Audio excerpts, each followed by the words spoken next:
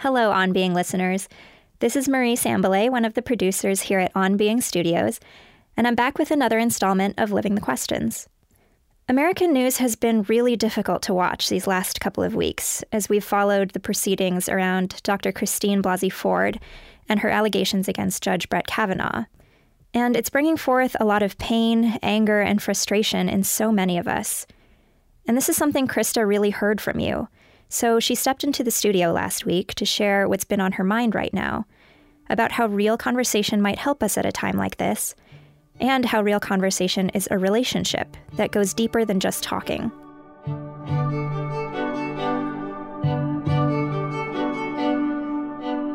It's been really painful for us to witness this very intimate anguish that so many women, so many people share be surfaced in such a unfortunately political and public way. And in the midst of all this, last Friday, the day after the hearing, you sent out this tweet saying, "Heartsick at the quote right and the quote left. Politics has become the thinnest of veneers over human brokenness. The vast majority of us don't want to live this way. It is left to each of us, where we live, to start having the conversations we want to be hearing and grow this culture up." And a lot of people took issue with this idea, wondering whether we should be having conversations, civil conversations with people who've done things or represent things, or even people who seem to be supporting people who've done things or represent things that we find morally reprehensible. And as one of your followers put it, what middle ground is there between tyranny and democracy, between rape culture and respect for women? Was there any between slavery and abolition? Sadly, history seems to show that justice is never given, only won. So, of course, Twitter is not an ideal venue for nuanced reflection and conversation on a topic like this. So tell us what you mean, Krista, when you talk about engaging in conversation and entering into relationship with people in this way. What does conversation in a context like this look like, and what can it do? We did a few of these earlier this year, and we want to start making it a habit. This is the first time I feel really nervous. I feel anxious, kind of in my stomach, talking about this. But I think we've got this horrible, churned up place in our middle, kind of as a nation right now, and I found that spectacle of the hearings really, really dismaying in a way that I haven't actually let a lot. I've tried not to be the person who doesn't get dismayed by everything these last couple of years, and I think it's partly because of something that you just touched on, that there are these huge reckonings we have to have, and these big conversations. And yes, I will explain what I mean by conversation, because I don't just mean talking. But there are these things we have to learn to reckon with and find words for and create the right spaces for. And we also have to come up with the questions we need to be asking ourselves and each other so we do this right. And what I found so painful and in some ways really, I feel, destructive to the work to be done was that the Senate hearings for a Supreme Court nominee were such an imperfect and flawed canvas and setting for this important work that we have to do, these important things we need to learn to say, these important parts of ourselves, of our history, that we need to bring into the light, this aspiration and longing that we have, and I believe this is shared right to left among a much vaster group of us than you might imagine. This longing and aspiration to do this and to wander into this territory and to get it right, and to get it right for our kids, if nothing else. So, and I've also been thinking about how it was also an imperfect venue because there were so many layers of things going on. There was, there is the trauma that we're now experiencing, and so many so many people, so many women ended up projecting their trauma or seeing it reflected in that testimony. So there's our reckoning with gender relationships and sexual abuse and boundaries altogether. And then there was this whole other layer where we saw the dysfunction of our political system and of our Congress, and in the microcosm of that committee, so broken, the viciousness, the animosity, what it felt like the total breakdown in respect or an ability to communicate on that committee, for which this just became a lens. And then also there's just this new way I think we are learning as a culture in a new generation to talk about things in public that we never talked about in public before. And again, this is an especially intimate and difficult and painful place for us to go with that. But it really is very new culturally that we even talk about something like sexuality in any way, or something like gender, or something like, trauma or memory or emotional health, or even, bro culture. And I don't just mean that in terms of gender. I mean in terms of us kind of thinking about what kind of humans we're raising in a new way, and trying to let that be something we can talk about in our most official spaces. So all these layers are happening that end up not doing justice to, I think, any of them. So I guess there are a couple of things in your question and in what came back from the tweet that do feel really essential to define. And one of them is this question about, about the nature of conversation. When the point of speaking together differently is learning to live together differently. And I'm not interested in talking for talking's sake, ever. And yet, our capacity as humans, in fact, our compulsion as humans to share space with each other, to put words, which are very often inadequate, but to struggle to put words around our deepest thoughts and our deepest longings and our most difficult subjects, to do that with each other, with strangers, with those closest to us. It's not necessarily easier with those closest to us than it is with perfect strangers. That's the root of what is happening in conversation that is at the core of what it means to be human. It's also the core of how we grow. It's at the core of how we form and build relationship and sustain relationship that can not just survive, but even deepen at these inflection points where we have to look back at how we've been and decide we want to do better. But, a long time ago, I interviewed Anthony Appiah, who in the meantime has become an ethicist column for the New York Times. And he's a philosopher, and he has studied how moral change happens across history and across cultures. And of course, this is a subject I'm really interested in general, over long periods of time. I mean, and, how foot binding was ended in China, how slavery stopped being a fundament of the British Empire, how dueling stopped being an honorable way for gentlemen, including our politicians, to resolve debates.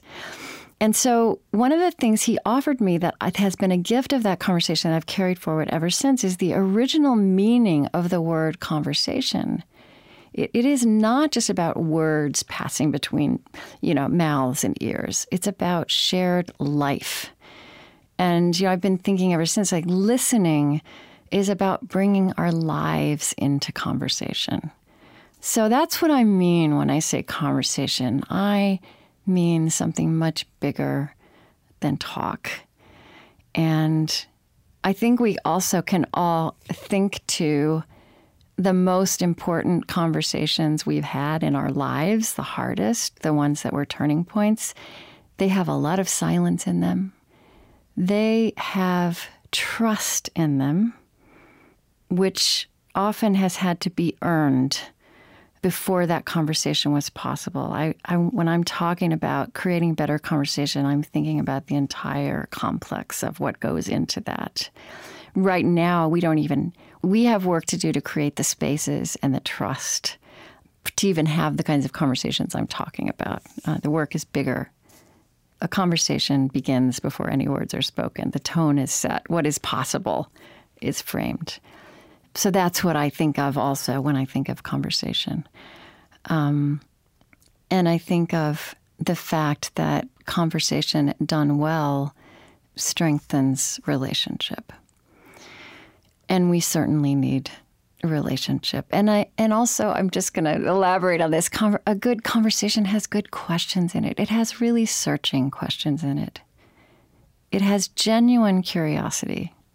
There was no genuine curiosity, very little genuine curiosity on display in that hearing last week. There was posturing. And we've all been trained to posture, and we have to learn something different if what we want is to understand each other, to be in relationship with each other. I think the other piece of this that it feels important to define that you touched on is, what is the middle? And is there a middle? And is it lame in a moment like this where the stakes are so high to fall back on something like the middle? And here again, I think we have to totally examine our imagination, what we mean when we use that word, what that thing is.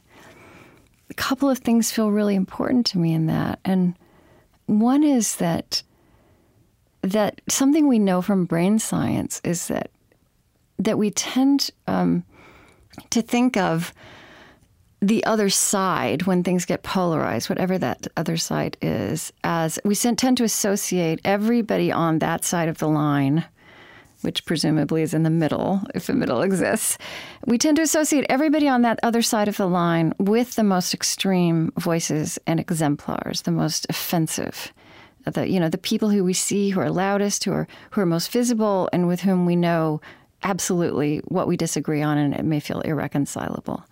But that's not fair. It's not true to reality. And I understand and honor all the emotion that has been floating around in our midst last week. So I understand when people said, are you saying we should be in conversation with predators and rapists? No, that's not what I was saying.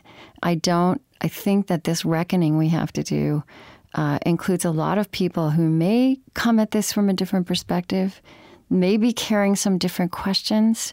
So there is room for, again, there's a lot of room where we have to just listen and understand in order to walk into a shared future, but who are not predators and rapists. And, I don't think the idea of the center is actually very interesting to me, because I really like to talk to people who have deep convictions. And I think that our deep convictions and our sense of truth and the robust way we wrestle with things and claim our identities, this is our gift to each other. But I think the center, to me, I sometimes think about the vast middle. I think that we have let every important subject be framed by those loudest, most visible. Sometimes that means they're the most powerful. Sometimes it means they're the best self-publicized. Sometimes it's about the way we tell the news, which is about, talking about the worst things that happened. We have let our most important and most intimate and most tender discussions be framed by those voices. And we have to take the reckoning, the shared aspirations, the shared questions, if not shared answers, the shared love for our children, and sense that I think a lot of us way across this line share, that this is not the world we want them to see or be growing up in. We have to take back this vast middle, which is the heart of our life together. And it's much bigger than the center. I am there, and I it's a place where we carry our questions alongside our answers, and we carry some curiosity alongside our convictions. And I think if we could create some better spaces for conversation, just people starting where they are, and model that that is an interesting place, a robust place, that that in fact is the heart of our life together, that we can start doing the hard work, even if the Senate committee can't, then we start to build out like a much more interesting and vital place that is, the middle, the heart of our life together. And I think the other piece of this that is something that is always important to me is thinking about history and how change happens. Again, to come back to what I said a minute ago about Anthony Appiah, all of the important changes, all of the important social change and moral change that we can see, certainly the civil rights movement, anything you could name. You know, the question, is there a middle ground between slavery and abolition? Maybe middle ground is not the right word, but what there is between the time that a way we've been living is revealed to be horrendous, that the practices that were not just condoned but moral, that our eyes are opened to the fact that it is repugnant and that we must live differently. In every case, when that happens in history, there are some people who see it first, and there's a long period of gestation. And movements do come along and kind of uproot structures. But those, there's the critical mass, and then there's this period of what John Paul Lederach, our friend, calls critical yeast, where small groups of people in an unlikely quality of relationship start to create new possibilities. And then that becomes infectious. And it always takes longer than it should. But it can start in some places immediately. And so, that middle ground of where those of us who feel compelled to, yes, fight what needs to be fought, yes, protect those who need protection, but also start to create those completely new ways of living, generative realities, which is going to include a whole different way to talk to each other and listen to each other and build relationship over time. We begin, and that is always the connective tissue between that way of being that we want to overcome and that world that we want to inhabit and pass on to our children.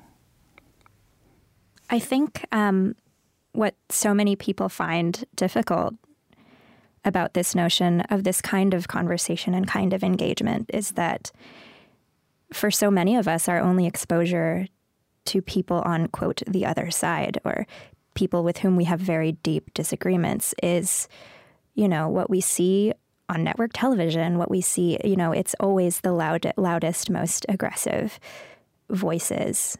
And for so many of us, I think it's difficult to imagine finding someone with whom we could enter into this relationship of trust and questioning together. So I'm just wondering if you have any words about, for those of us listening who do want to enter into this commitment, where could we look, or where could we kind of start to just make those baby steps toward building that trust and building those relationships? Yeah, that's such an important question because the way things get divided up, and I mean, I'm so sick of everybody overusing the word bubble, but right, like the bubbles, it means that it's not only that we don't come into contact with people, or but that we start to not be able to imagine, or that we can't even imagine how we could get into the room with the people who are vexing us. And one of the things I feel about this is that we kind of get blinded, that we are blinded by that, and that in fact the way of breaking out of that is actually to get very analog and close to home, because the truth is that just everybody I know has some family member who they have tried and often failed to have this iconic conversation we're trying to have nationally. This is not rocket science, but because of the bubbles and because of the ways we've been dividing things up, it does require some kind of looking up, looking out, making some effort, making some outreach. But it's kind of the 6 degrees of separation thing. Like, we have a lot of really ordinary intelligence in our lives about this. So there are family members who are different. Now, I don't necessarily, an irony, and this could be its own conversation, is that families can be absolutely the hardest place, like the place you should not try to begin this. However, I've wondered if we could kind of swap those family members, right? Like, I take your brother-in-law and you take mine. And I also just think there are plenty of ways very close to home, like we all do, if we just give this a little bit of thought, the parents of one of your children's friends who belong to the other party. Or the columnist in your local newspaper who writes things that, 80% of it you disagree with, but you think this is a smart person, and 20% of what they write is really interesting and it's thought-provoking in a way that feels good. And so I think it's just a matter of, yes, it does take some effort, but it's a matter of actually thinking about who and doing this with a small group of people, like who you do know or who you can reach out to say, hey, do you have somebody in your circles, in your workplace, in your family, in your community, who would like to engage in this conversation with us? Here's the other, I think also, Marie, something people get caught up in is thinking that if they're not bringing that most inflammatory person on the other side into the conversation, then it's not going to make a difference. And that's not right.